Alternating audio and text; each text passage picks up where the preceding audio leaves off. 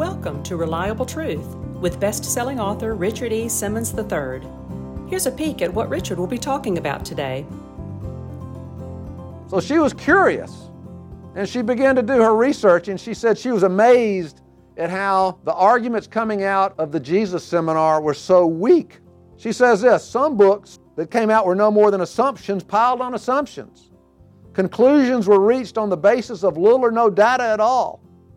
The whole case for the non-divine Jesus who stumbled into Jerusalem and somehow got crucified, that whole picture which had floated around the liberal circles I frequented as an atheist for 30 years, that case was not made. For more information, visit richardesimmons3.com. And now your host, Richard E. Simmons III.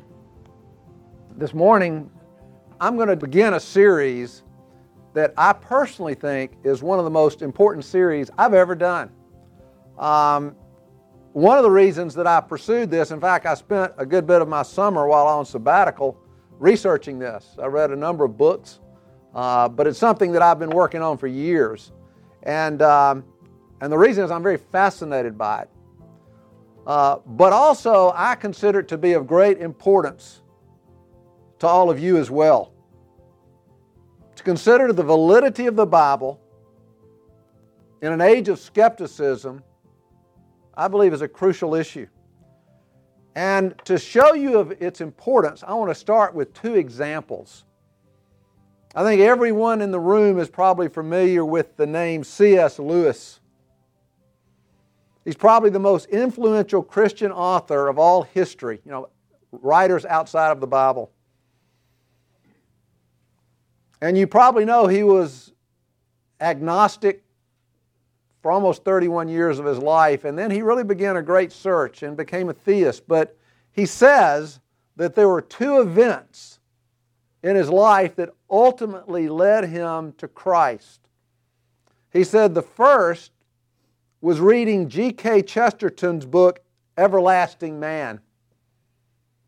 But the second, he said, and these are his words, it had a shattering impact on him. He said when one night, he said the most militant atheist on the Oxford faculty staff, a guy by the name of T.D. Weldon, sat in Lewis's room and confided, the historical authenticity of the Gospels is surprisingly sound. And this deeply disturbed Lewis. He said, because if this staunch atheist thinks the Gospels may be true, where did it leave him? Because he had always believed that the New Testament stories were nothing but myths. There wasn't a shred of history in it. And so he said, if they were true, then this means all other truth fades in significance. And for the first time, he says, he began to wonder if his whole life was headed in the wrong direction. And yet he says, Weldon's remarks about the historical authenticity of the Gospels haunted him. And so, as any good seeker of truth would do, he began to read the New Testament for the first time in his life. And he was surprised at what he found. He had spent his life studying ancient manuscripts.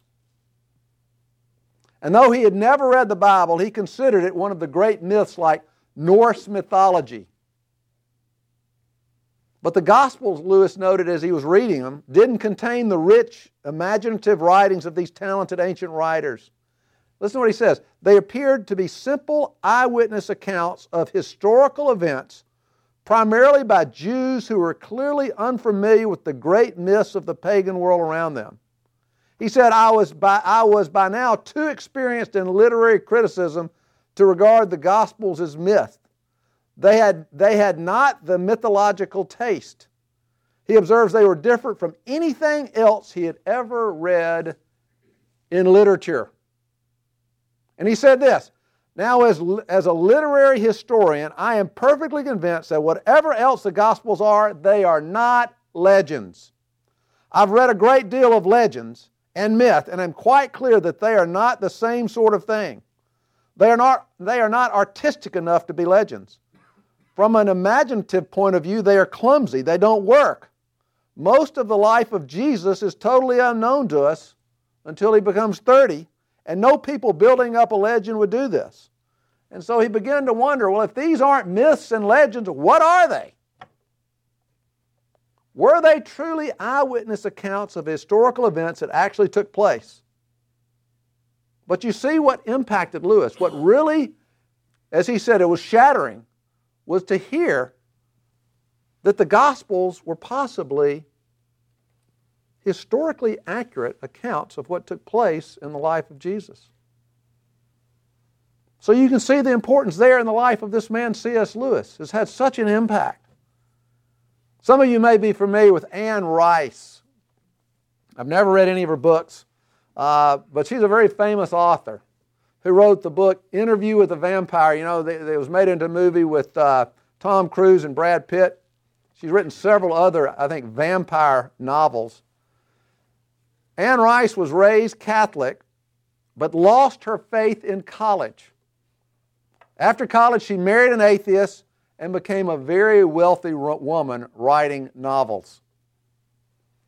But then, fast forward 30 years, she shocked the literary world when she announced she'd become a Christian and returned to the Christian faith. And the question was, well, how did this happen? And as she shared, she said, I began to do extensive research on the historical Jesus, and this was right about the time that the Da Vinci Code had come out. Remember that? Where all this about Jesus being married and having children. And so she began to read the material that was coming out of these liberal Jesus seminars that you've probably read about in the paper. And in these seminars, they contended that the biblical documents were historically weak. So she was curious, and she began to do her research, and she said she was amazed at how the arguments coming out of the Jesus seminar were so weak. She says this, some books that came out were no more than assumptions piled on assumptions. Conclusions were reached on the basis of little or no data at all. The whole case for the non-divine Jesus who stumbled into Jerusalem and somehow got crucified, that whole picture which had floated around the liberal circles I frequented as an atheist for 30 years, that case was not made. It was weak. She said, not only was it not made, I discovered in this field some of the worst and most biased scholarship I've ever read. And over time, like Lewis, Anne Rice concluded that the Gospels were historically accurate and, in fact, true. And so here you have two people, two examples of individuals who came to faith in Christ based on the fact that they concluded the Gospels to be historically accurate and true. And so if they were true, then somehow they realized, I need to live my life or get my life in harmony with the truth. And if you think about it, if you don't believe Christianity to be true, you're forced to believe the stories of the Bibles are nothing more than myths and legends. However, if they can be demonstrated to be historically accurate and therefore true, where does that leave a person? It haunted C.S. Lewis. It led him on a spiritual quest as it did Anne Rice. I don't know about you, but guys, but it seems logical that the nature of a personal God is to speak, is to communicate His thoughts to others, to be known. I think that's very natural in the life of a personal being. Self-expression is inherent to who He is because He is a personal, relational God. And Christianity therefore teaches that God is speaking to the world, continuously articulating His words and His will to mankind. He is saying, seek me and you will find me. If that's true, then everyone won't find Him because basically what He's saying, only those who are willing to seek will find me. Those whose hearts are set on finding the truth. As Jesus said to Pontius Pilate, if you love the truth, you'll hear my voice. You would think this is what everyone in this life would desire, to hear the voice of God. Seek me, and you will find me. Seek me, and you will hear my voice. And if a man or woman truly desires to seek God, it seems the Bible would be a great place to start. Now, for centuries, Christianity has held the belief that the Bible is God's chief means of communicating His thoughts to mankind. It's the primary way He has made Himself known. You know, Jesus confirms this when He comes along and continually quotes the Old Testament and says, God has said, God has spoken, it is written, and then He would quote the Old Testament. The Bible is considered a book of revelation in that it reveals to mankind spiritual truth that we would otherwise never know. This is why the famous Russian author Dostoevsky said, "My faith is not built on arguments of logic or reason. It is built on one thing, revelation."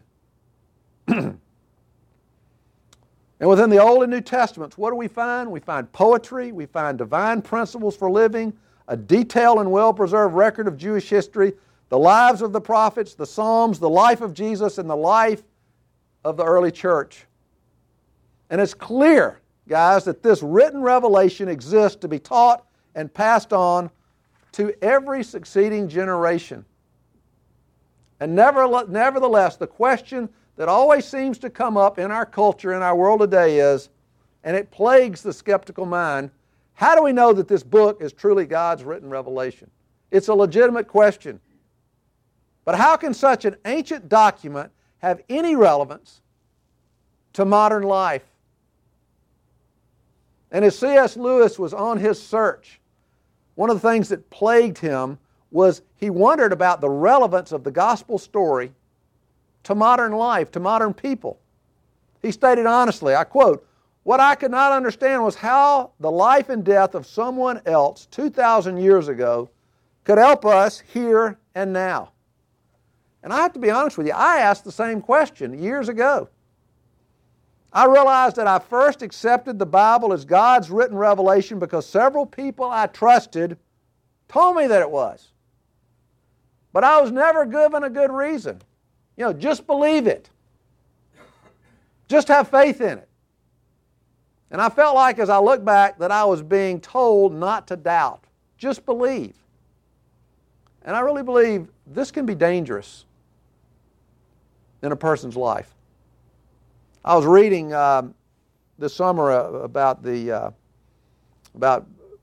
Madoff, the scandal. Probably the greatest Ponzi scheme ever. And they said Madoff's fraud was possible only because so many people trusted him. Yet most of that trust was based on very little first-hand information. For most people that invested large amounts of money said that they primarily did so because of the reputations of those who were long-time investors of Madoff. And therefore, guys, it's easy to believe anything because we over-rely and put excess trust in what people tell us. And this is dangerous because this can take us in many different directions. For me personally, this goes back 25 years or so, I needed to know why I should believe it is God's Word. What kind of evidence is there? Is the biblical story in harmony with secular history? Personally, I think this should be important to all of us. Because if you believe the Bible is the Word of God, you need to know why you believe it is. Because if once you do that, it will strengthen your faith. On the other hand, if you believe the Bible is nothing more than an ancient book of myths and legends, or you're just not really sure what it is, you need to know why you think that. How did you come to that conclusion? Because that's what Lewis thought, and later he realized, I was wrong. I was dead wrong. And I guess what I'm saying is whenever you have any type of belief or put your faith in something, it needs to have a foundation in order to have a strong faith. Not just a faith, a strong faith. You see this clearly in the life of Jean-Paul Sartre, the famous French skeptic. He's probably one of the most prominent atheists to live in the last century. And at the end of his life, he'd put his faith in atheism. That's what he believed to be true. But at the end of his life, he began to waver in that belief. And 30 days before he died, he penned these words in his journal. He said, "The world seems ugly, bad, and without hope." That's the cry of despair of an old man who will die in despair. But that's exactly what I resist. I know that I shall die in hope. He says the only problem is, listen to this, he says, but hope, faith, needs a foundation. Sartre is saying that faith and belief must have a foundation to undergird it. Otherwise, it's blind faith. It's blind speculation. And you know what? He's right. Think about it in these terms. You can have very little faith in very thick ice that's across a lake. Very little faith, but that thick ice will hold you up just fine. On the other hand, you can have enormous faith in thin ice and go out and drown. You see, it's not the amount of faith you can muster that matters up front. It may be tiny. Jesus says there's a little mustard seed. Your faith must be invested in something solid that you can really stand on and know that it's true. Faith has got to have a strong foundation. There's a guy by the name of Miller Burrows. He served as the department chairman of the Near Eastern Language and Literature at Yale Graduate School and became one of the world's great authorities on the Dead Sea Scrolls. Listen to this observation he made. He said, "There's a type of Christian faith which seems to be quite common where people accept a Christian belief that is not dependent on reason or evidence. They believe that any type of historical investigation on their part is not necessary. They seem to have no desire to know anything about Jesus as a person of history and seem to be content with such knowledge." And then Burris goes on to say, "I cannot share this point of view. I am profoundly convinced that the historic revelation of God in Jesus of Nazareth must be the cornerstone of any faith that is really Christian. Any historical questions about the real Jesus who lived in Palestine 19 centuries ago is therefore fundamentally important to develop a strong faith." And you know where I see this, a good example of this, is kids who go off to college. And they may have a strong faith and belief, but they don't have the foundation, and they go off to college. And I read about this a lot. I hear parents talk about it. They go off to college, and they're challenged. Their faith is challenged by their professors. And they don't have anything to stand on because these brilliant men are up there knocking their faith. And I was thinking about my own children as I prepared this, how important this is to know, why do I believe what I believe? And it starts with the Bible. And so this series is all the research I've done over the years, searching this out and asking the question, is the Bible valid? Is it historically reliable? Is it the Word of God? And though I can't prove anything to you, I can give you some pretty compelling evidence that I believe will be helpful. And so we'll go 3 weeks. This is kind of an introduction this morning. We'll go 3 weeks. And then probably at the first of the year or sometime in the winter, we'll do 3 more. It takes 6 sessions to get through all of this. But it is absolutely fascinating and incredibly encouraging as you see all of the evidence, all of the research to undergird the validity of the Scriptures. Now, I would have to say this, and I think most people who know ancient history and ancient literature would agree that the Bible is incredibly unique. When you look at the holy books of other world religions, you have the Quran written by one man. You have the Bhagavad Gita, which is Hindu, written by one man. Buddhists don't have a sacred text. They keep adding to it. They add and take away, so they don't have a single source. The Book of Mormon, written by one man. Listen to these words from Jason and Ron Carlson. the Bible is not just one single book. This is a more common misconception that many people realize, especially with people who do not come from a Judeo-Christian background. Rather than being a single book, this Bible is actually a collection of 66 books, which is called the Canon of Scriptures. These 66 books contain a variety of genres: history, poetry, prophecy, wisdom literature, letters, and apocalyptic, just to name a few. Second, these 66 books were written by 40 different authors. These authors came from a variety of backgrounds: shepherds, fishermen, doctors, kings, prophets, and others.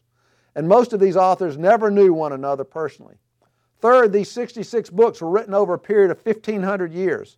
Yet again, this is another reminder that many of these authors never knew or collaborated with one another in writing these books.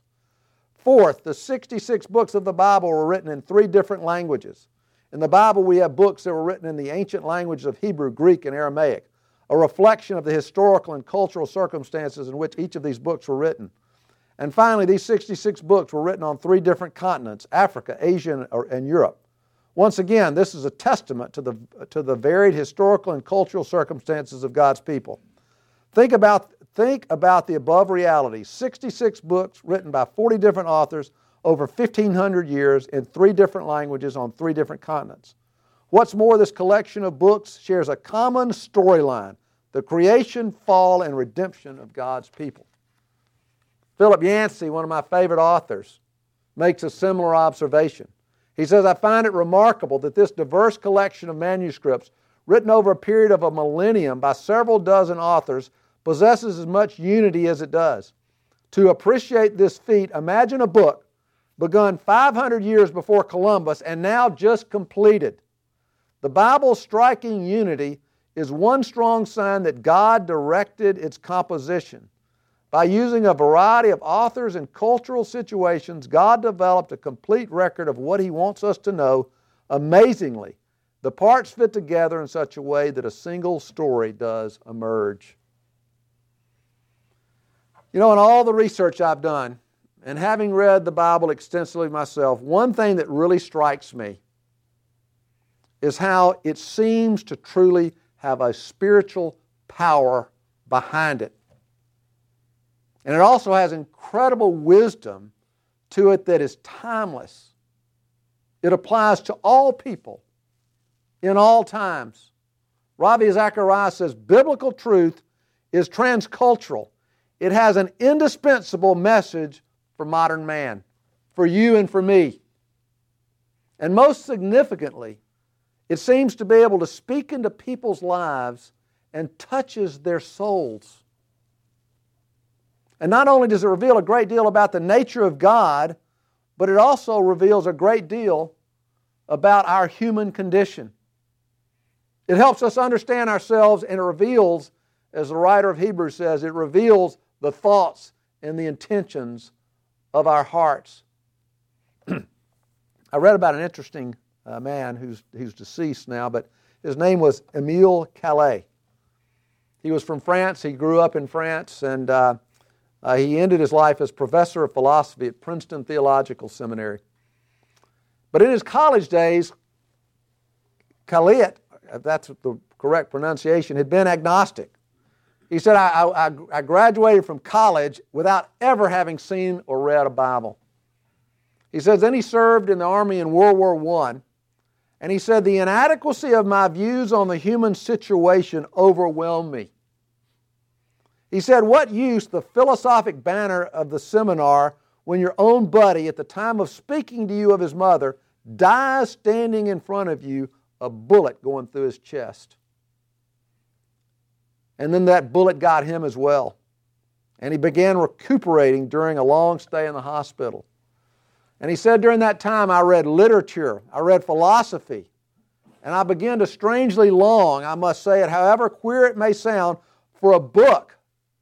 I was looking for a book that would understand me. And since he didn't know of any book that would do such, he decided to write one himself. He says, I wanted to write and discover the truth about humanity, about our condition. And so what he would do is, over the years, as he read, he really felt like he was going to write a book that would change the world. and he would write and collect all that he read, and he put them in kind of an anthology, in kind of a book form. And he said, as time went on, he says, the number of quotations and information grew. He said, to the point I eagerly anticipated sitting down and reading it. This wonderful book that he was going to write.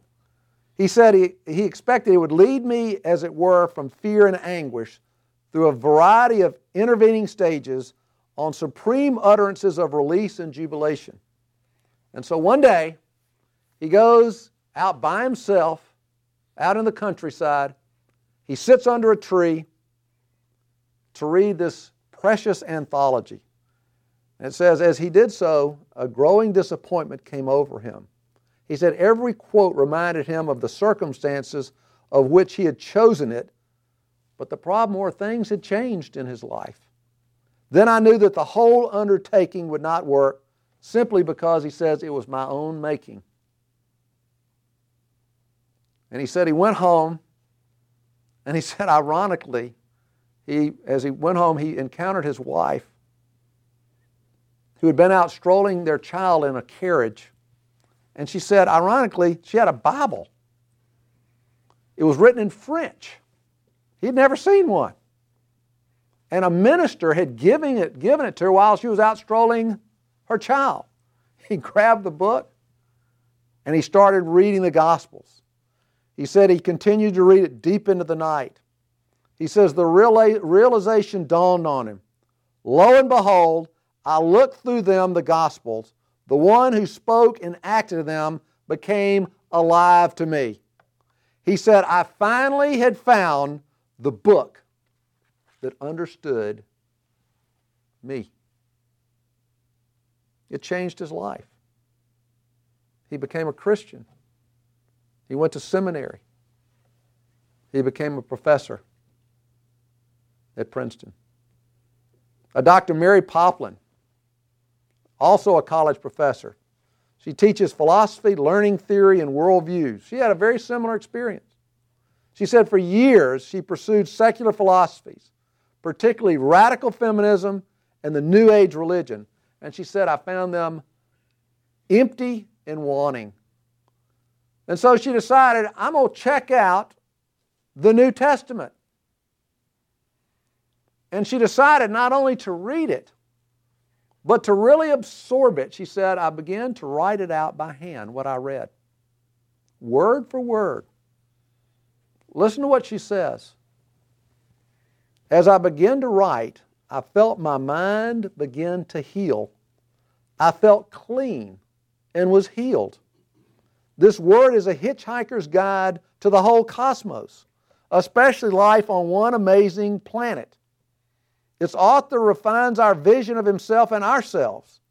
Not only does he reveal himself as the maker of heavens and earth, but even more so as the lover of our souls.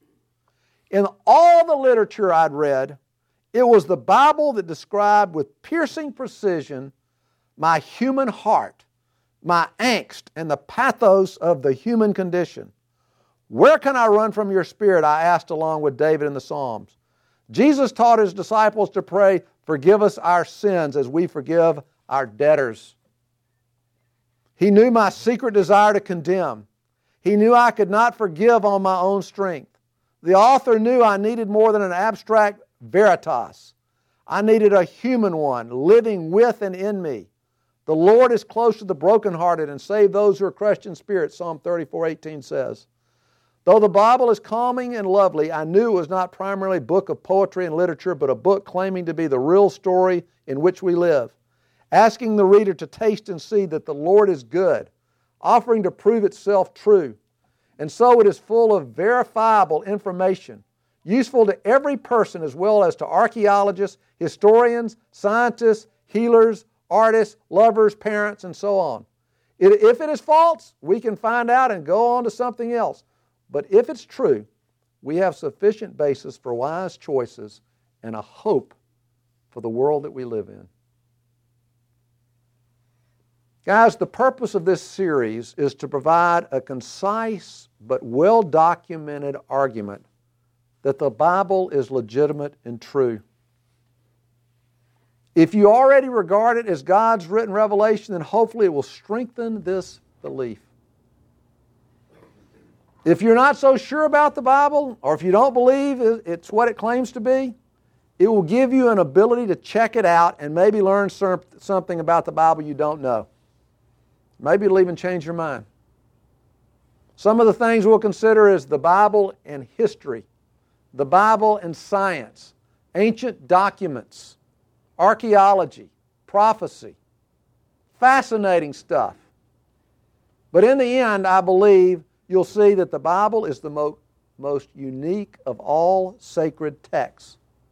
And it emerges as God's Word in print that has been incredibly well preserved for thousands of years.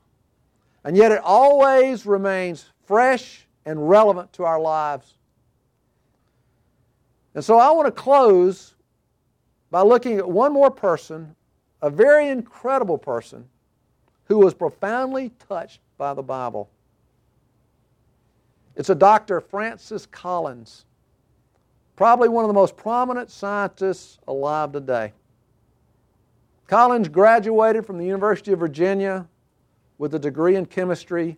He got his PhD in chemistry at Yale and then decided, for good measure, he'd go to medical school and get his MD. He then went back and taught at Yale and taught at the University of Michigan.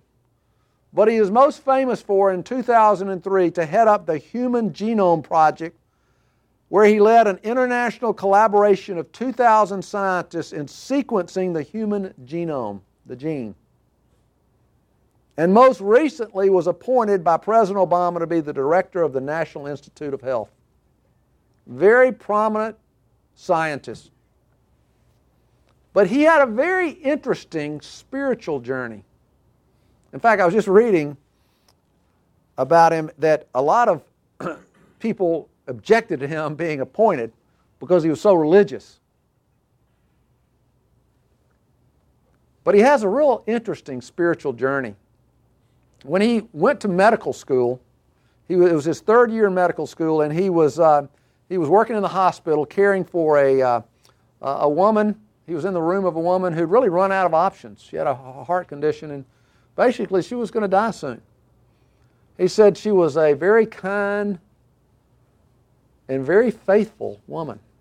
She had a strong faith, and she shared it with him. And she said, I'm ready to go. Don't worry about me. And then she said, Dr. Collins, you've been so kind to listen to me and care for me and listen to me to share with you about my faith. Tell me about your faith. Tell me what you believe. Well, Collins realized he didn't know how to answer her, or even what the answer was. And it troubled him greatly. Listen to his own words. He said, something came to me after that encounter in the hospital. As a scientist, I had always insisted on collecting rigorous data before drawing a conclusion. And yet, in matters of faith, I had never collected any data at all. I didn't know what I had rejected. So I decided that I should be a little better grounded in my atheism. I'd better find out what this is all about. So I challenged a patient of mine who also was a Methodist minister. And after listening to my questions and realizing I was not dealing with a very full deck of information, he suggested that I read the Gospel of John, which I did. And he said, I found the Scripture to be interesting, puzzling, and not at all what I had thought faith was about. He said, then I began to read C.S. Lewis and realized there was a great depth of thinking and reason that could be applied to the question of God. Lewis convinced him that reason and faith go hand in hand, though faith has the added component of revelation, the Bible. Like C.S. Lewis, Collins had previously believed that Jesus and the stories of the Bible were nothing but myths. Again, as he studied the historical evidence, he was stunned at how well documented and how historically accurate the Bible was. He also saw a surprising fidelity of the transmission of the manuscripts that were passed down over the centuries. And over time, Francis Collins, based on the accumulation of all the evidence he observed, concluded that God exists, that Jesus is the Son of God, and that the Bible is the means God has chosen to reveal Himself to us. He also concluded that most of the religious skeptics that he knew and that he meets today were just like he was. That is to say, they didn't want to think about these things and never looked at any evidence, drawing conclusions from the real evidence that was there. This is why Dr. Dallas Willard, a very distinguished philosophy professor at USC, believes this is a major problem with people who consider themselves to be agnostic or atheist. He finds that so many scholars that he encounters on campus and out in the world are guilty of what he calls irresponsible disbelief. That is, they choose to disbelieve in something without a commitment to coming to that disbelief by way of sound reasoning and the examination of evidence. I read a wonderful book last summer, and I had read it 30 years before that. I wanted to read it again. You may have read it. It's called A Severe Mercy. It's by Sheldon Vanauken. It's a wonderful story. I highly recommend the book. It's a love story, and it's wonderful. But it's also a story of a man who is agnostic and how he comes to faith. And the book has a number of letters going back and forth between Vanauken and C.S. Lewis. This was back in I think the 50s. And over time, Lewis does a great job in helping this man find his faith. And I'm sharing this with you because Vanauken says, as I look back on my life, as a Christian now, as I look back on my life, I'm amazed at the know-nothing contempt that I had for Christianity. He says this, most of the people who reject Christianity know almost nothing of what they are rejecting. Guys, Francis Collins, I'll return to Francis Collins, will tell you that he found the ultimate spiritual reality of life because he followed the crucial dictum of Socrates, which is follow the truth wherever it leads you.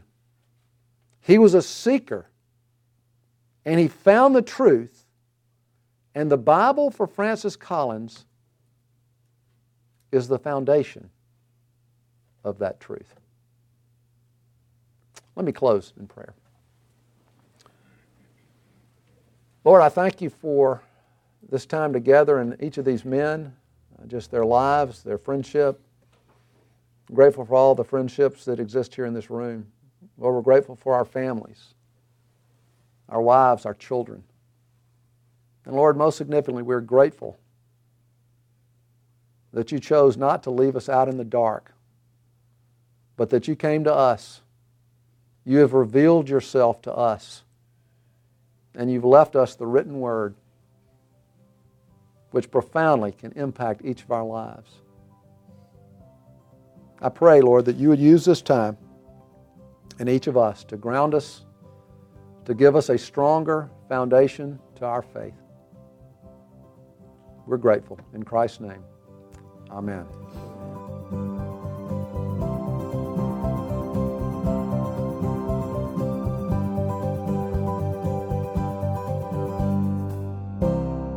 You've been listening to the Reliable Truth Podcast with Richard E. Simmons III, Founding Director of the Center for Executive Leadership in Birmingham, Alabama. For more resources, please visit our website at www.richardesimmons3.com or by email to richard@richardesimmons3.com.